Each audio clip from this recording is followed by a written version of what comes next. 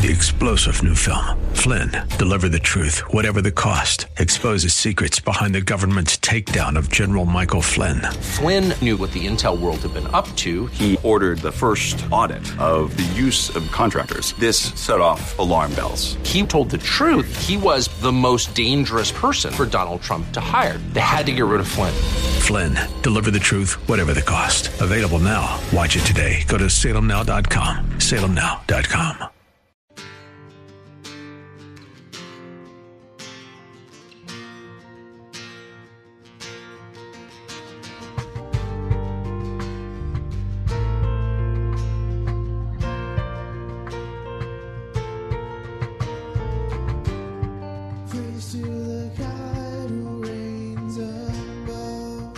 Hello, and welcome to In the Word, a ministry of Calvary Chapel of Orlando.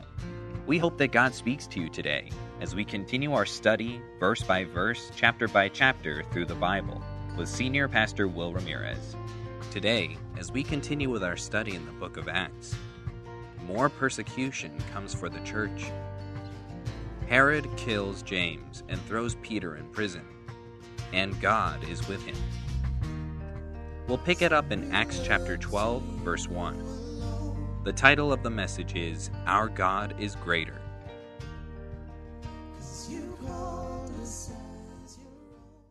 Acts chapter 12, and if you'll also turn to James 5, we'll be visiting there a little bit as well. Acts chapter 12 and James 5.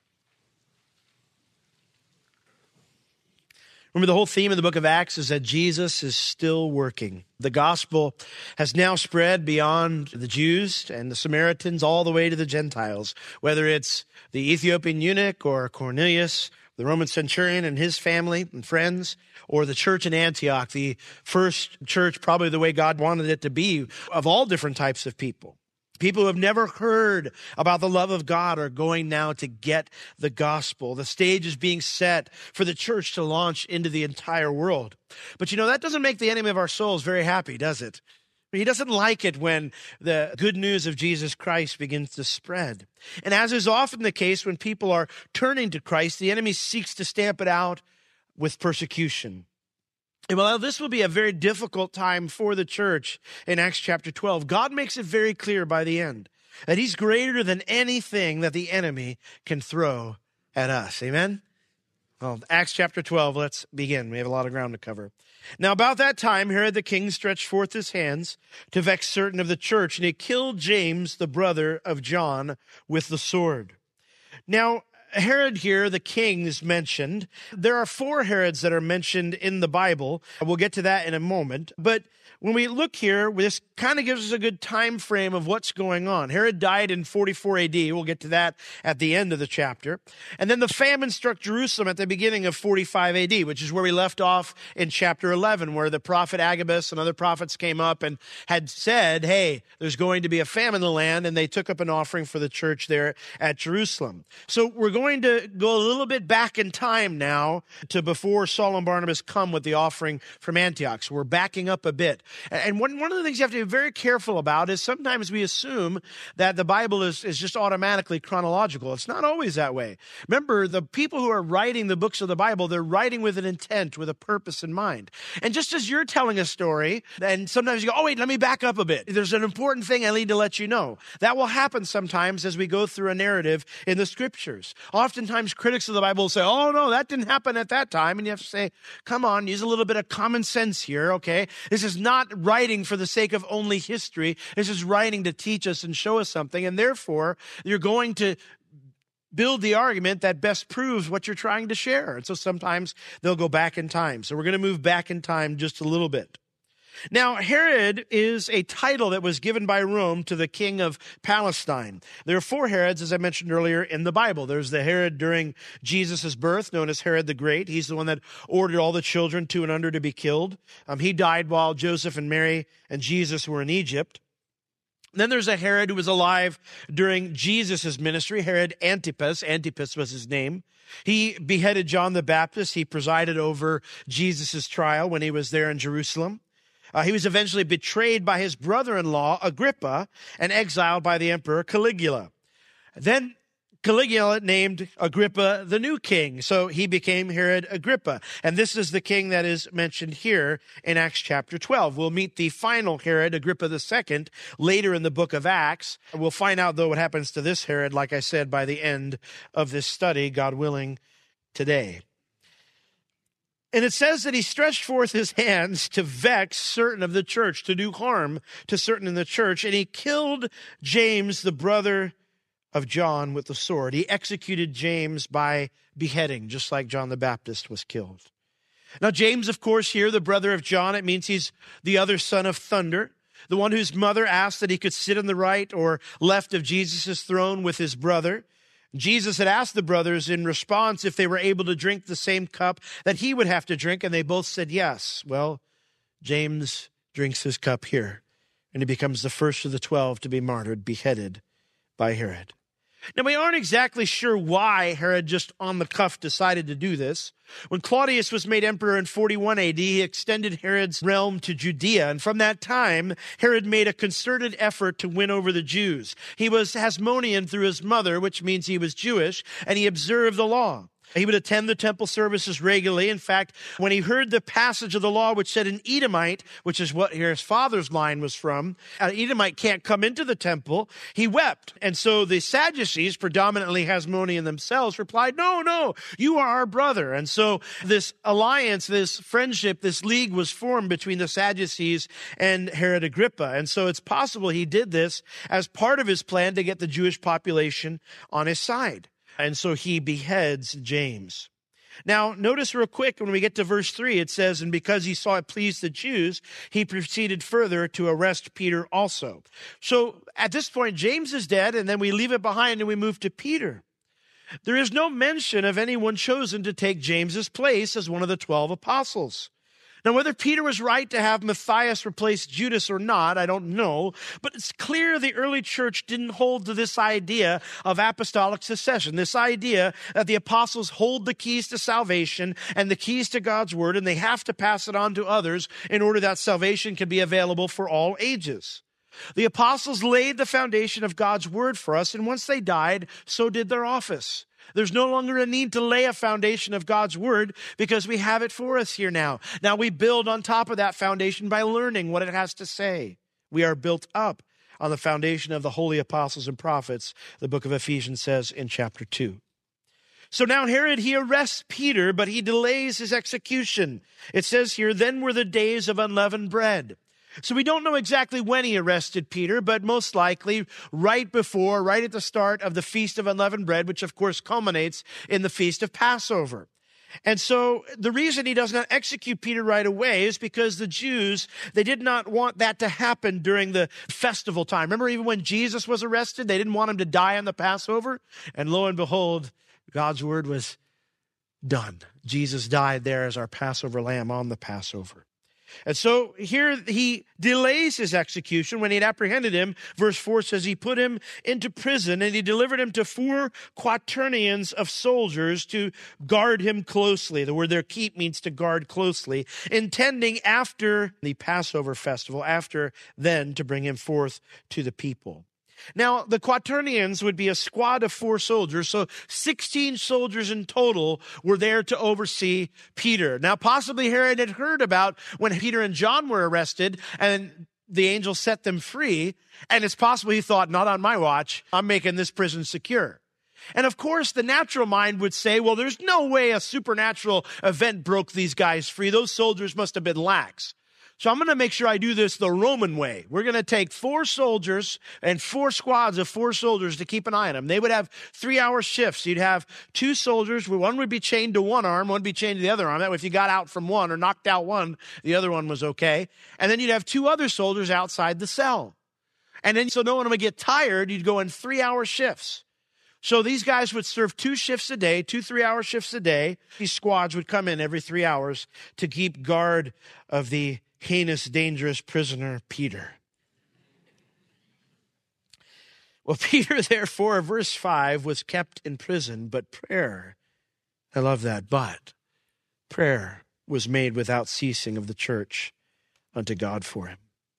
That phrase there, without ceasing, it does refer to duration, but more importantly, it means with intensity, with eagerness, with zeal.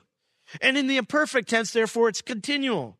The early church placed a great emphasis on prayer, and it was a part of their life. They believed in it, and we should too. Let me ask you a question. Do you pray with intensity? Sometimes you wonder why our young people don't want to be part of the church sometimes. And I don't mean our young people, but I mean in the church in general. I don't know about you, but there's nothing exciting about somebody going, "Dear Lord, thank you for this day. Please protect us as we go on our trip." Almost like the idea like, Lord, we're doing it out of formality and not because we really believe you actually care. I mean, would you talk to somebody like that? If I talked to my bride like that, if I sat down and said, "Hi, honey, it's so nice to see you today. How was your..." I would not still be married probably. Or at least it would not be anywhere near as good as it is now. I was so blessed when I came here and I heard the prayers that went up before the service started. And then the prayers that were made from this pulpit, I thought, man, these guys pray. That's the way it ought to be. Intensity, eagerness, zeal. I understand. Hey, I get it. You say, well, I don't have your personality. That's fine. I understand. There is a range of personalities within the body of Christ, and that's cool. That's fine. We don't have to be crazy. But there should be a sense of, I believe I'm touching the heart of God right now with my prayers. A sense of what I'm about to do as I'm entering before the God who flung worlds into existence. And I'm bringing this problem before him. I'm bringing this need before him. The one who can just speak and it's done. That's exciting. Are we praying with intensity? And then do we persevere in prayer? In James chapter 5, if you've noted it there, we can turn real quickly. It says this in verse 16. The last part, it says, "The effectual, fervent prayer of a righteous man avails much." The effective, fervent. When I think of fervent, I don't usually think of just kind of passive things.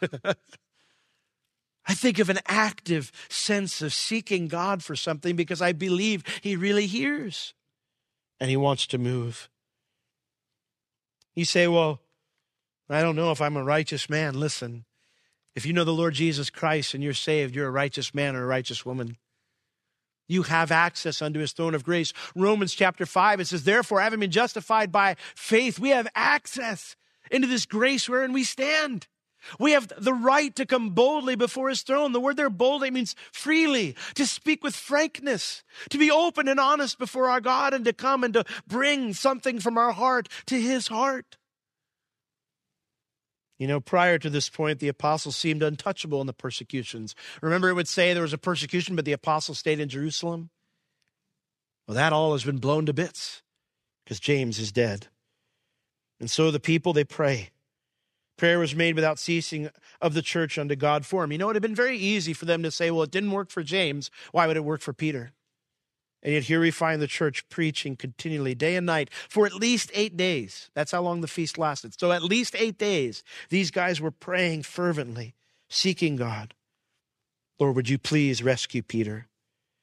Now, despite these prayers, Peter remained under guard for a while. In fact, until the very night before Herod planned to bring him out for execution. Verse 6, "And when Herod would have brought him forth, the same night Peter was sleeping between two soldiers, bound with 2 chains, and the keepers before the door kept the prison." Here we find Peter on the night before execution. He had more peace than those who were praying for him. They're praying all night in an all-night prayer meeting, and here is Peter sleeping. I don't know if he was exhausted. I don't know if he'd resigned himself to the fact that this was the time now that the Lord had prophesied of when others would lead him away and take his life. Some have suggested the reason Peter slept is he knew he couldn't die. Some suggested because Jesus' prophecy of his death and execution referred to crucifixion. And since he had beheaded James, Peter knew, I can't be beheaded because Jesus said I'm going to be crucified. I'm not sure that's comforting, but perhaps he thought that was the case. But either way, when David fled from Absalom, these are his words. He said, Lord, in Psalm 3, verses 1 through 5, how are they increased that trouble me? Many are they that rise up against me. Many there be which say of my soul, there is no help for him in God. But thou, O Lord, art a shield for me, my glory and the lifter of my head. I cried unto the Lord with my voice, and he heard me out of his holy hill. I laid me down and slept. I awaked, for the Lord sustained me.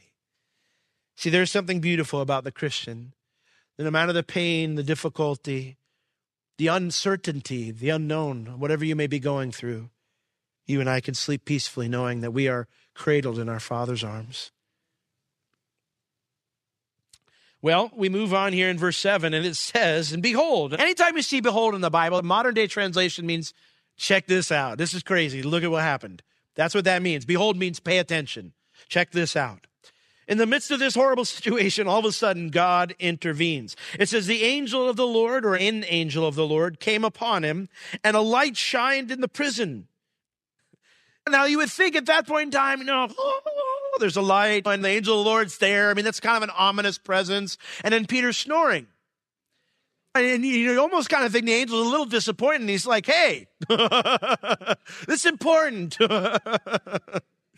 He smote him. The word there means to strike a blow. This word usually implies a blow that causes damage.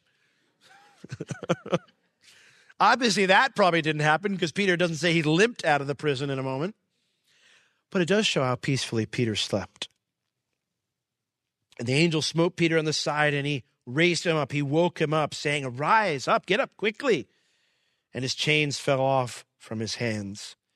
And the angel said unto him, gird yourself and bind on your sandals. And so he did. Those words would have been such a comfort to Peter because in John chapter 21, verse 18, Jesus says this, verily, verily, I say unto you, when you were young, you girded yourself and you walked where you would. But when you shall be old, you shall stretch forth your hands and another shall gird you. And yet what does the angel tell him? Gird yourself, Peter. Jesus told Peter the day would come when others would gird him and take him where he didn't want to go, referring to his future martyrdom. But by using this phrase, the angel's saying, not today, Peter. Not yet. Gird yourself. You're getting out of here. And so he puts on his sandals, he puts on his clothes, and he said unto him, the angel says, no, not yet. Cast your garment about you and follow me. That would be a coat or a cloak. In other words, they're in a hurry, but not a frenzied hurry that he had to leave anything behind. No, put your cloak on. You're going to need it. You're going to live for a while now. And so verse 9 says, he went out and followed him.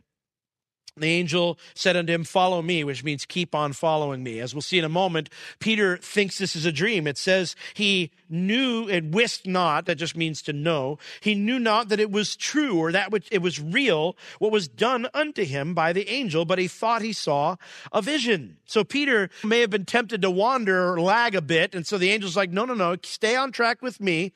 And the angel makes that important that he stays close. But Peter's not convinced this is really happening. He thinks it's a vision. So verse 10. When they were past the first and second ward or guard station, they came upon the iron gate that leads into the city. And I love the way Luke does this because in the Greek, literally it says this. They came unto the gate, the iron one, the one barring the way into the city.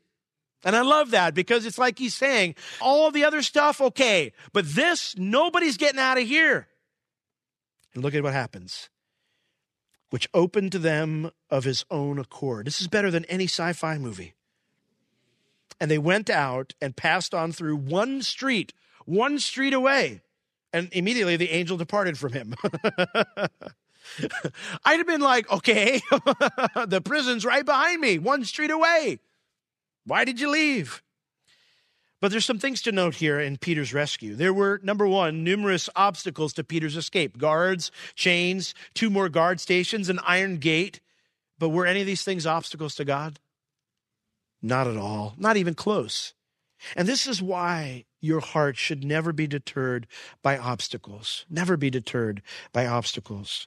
In Matthew chapter 6, verse 27, the beautiful words of our Lord when he says, which of you by taking thought or worrying or anxious thoughts can add 1 cubit to his stature? I can't make myself a bit taller by worry. I can't fix a situation by worry. Never will. And so the Lord here, we are reminded that none of these things are obstacles for him. Jesus told us to count the cost, and we should. But don't dwell on the cost. Rest in what he's told you to do. Second thing to note, the angel accomplished all of this without the guards noticing. And that just baffles me. I try to figure it out. How did he do it? Did time stop? Did he place an illusion of Peter in the jail so the guards wouldn't notice? Surely the guards should have sensed the chains slackening with Peter's absence, and yet they did not. The Bible doesn't tell us how good this. And so again, I don't know about you, but this shows me that God is way more powerful than any superhero ability or anything else. He is almighty, beyond even our own comprehension to understand how he might do something. But the third thing to note is that the angel ditches him one street away from the prison. Not exactly the safest place to be out on his own again. And yet, I have to chuckle because it shows we need not worry despite how close we are to danger, because the Lord knows right where we are. He knows how close we are to that place of danger. And I wonder sometimes if the Lord almost did it as a snub to the enemy. They don't even know, and he's just a street away. How's that, devil? He's right outside your prison, but there's nothing you can do about it. Our God is greater, amen? Satan is not even God's opposite. Do you know that? He's not even God's opposite. Like, he needs permission to do anything he wants to do. Can I go give Will a hard time today? Okay. He needs to grow a bit. I'll get him out of the ditch he digs for himself. God has no opposite. He has no equal. He is greater. Verse 11, Peter realizes finally it's not a vision. And when Peter was come to himself, the word there means fully awake, realizing where he is, that it's real, it's not a vision. He said, well, now I know of a surety that the Lord has sent his angel and has delivered me out of the hand of Herod and from all the expectation of the people of the Jews. So he really thought that it was a dream. You know, have you ever had one of those moments where what God does seems too good to be true? I think often we dehumanize those who are faithful to the Lord. I mean, yes, Peter slept peacefully, but he didn't want to die. Do I fear death? No, but the means maybe. I don't necessarily want to go through the process, but I don't fear what's going to happen afterwards. At that moment, I know I'm going to be with the Lord. But this wasn't how he hoped things would have ended. He didn't want to die in some cell or be beheaded by the enemy of the church. Turn back to James chapter 5 with me. You guys know who Elijah is, right? We'll probably get to him in 17 years or so, Sunday night. Elijah was a man. I mean, this guy parts the Jordan River. He calls fire down from heaven. I mean, this is a guy who did stuff. And look at what the Bible says about him, verse 17 of chapter 5 of James.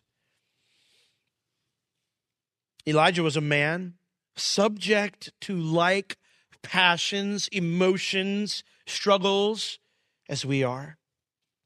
And he prayed earnestly that it might not rain. And it rained not on the earth by the space of 3 years and 6 months. And then he prayed again, and the heaven gave rain, and the earth brought forth her fruit. What's James's point? James's point is these were not super believers. Peter wasn't a super Christian. They're just like you and me with the fact that they're yielded to God's command. Which means you and I can yield to God's command as well and see God move in our lives. Are you yielded to God's commands, to his plan, to what his word says? Well, verse 12, and when he had considered, when he understood clearly the thing, what was going on, he came to the house of Mary, the mother of John, whose surname was Mark, where many were gathered together praying. So Peter decides to go to Mary's home. I imagine this thought process occurred very quickly. He realized, okay, this happened. And now he says, what do I do now? I can't hang out in Jerusalem. They're just going to rearrest me. So I'm going to go let somebody know what happened so they know I'm alive and to spread the word. And so he decides to go to the house of Mary, the mother of John, whose surname was Mark. Now, this is the first mention of John Mark, the man who wrote our second gospel. He was the assistant to Barnabas and Paul on their first missionary trip. We don't know how, but Mary would have been a woman of means, of financial means, to have a home large enough for all the people to occupy it. It'll mention later on she has a gatehouse to greet guests. That's something that the high priest's home is described as. So this was someone who was well-to-do. Peter was very fond of Mark, later calling him my son in 1 Peter chapter 5, verse 13. And that's possible. Maybe that's why he went there. He had a close relationship with this family. Or it's possible because he knew a large gathering of Christians would be there and he would be able to tell them and they'd spread the news. Either way, Luke lets us know there was a huge prayer meeting going on there. Now, since Peter's freedom occurs in the middle of the night, it means the prayer meeting ran through the night. Interesting.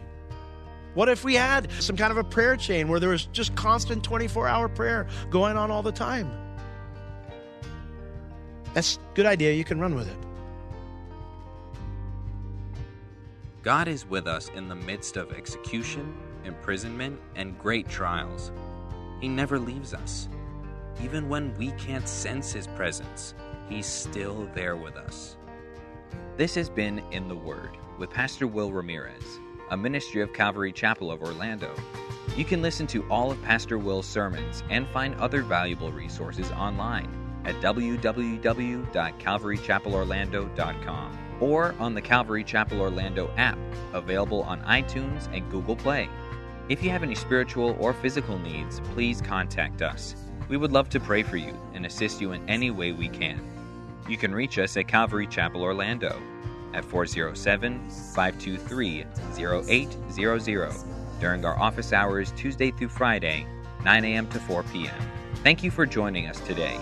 We will see you next time as we continue to learn, walk, and live in the Word.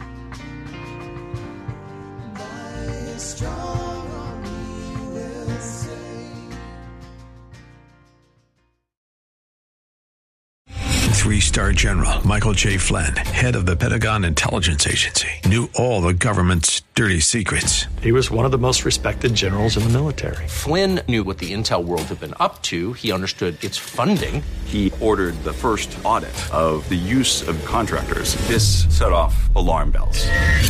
The explosive new documentary, Flynn, Deliver the Truth, Whatever the Cost, uncovers the facts behind this scandal. Flynn told the truth. He was the most dangerous person for Donald Trump to hire. I find out the worst enemy that I'm going to face in my life is right here in America. They took my assessment and they wanted me to change it. And I was like, I'm not changing it. They had to get rid of Flynn. With in-depth interviews, archival footage, and never-before-seen personal records of the man behind the headlines. I just felt like I was drowning. Flynn, Deliver the Truth, Whatever the Cost. Available now. Watch it today. Go to salemnow.com. salemnow.com.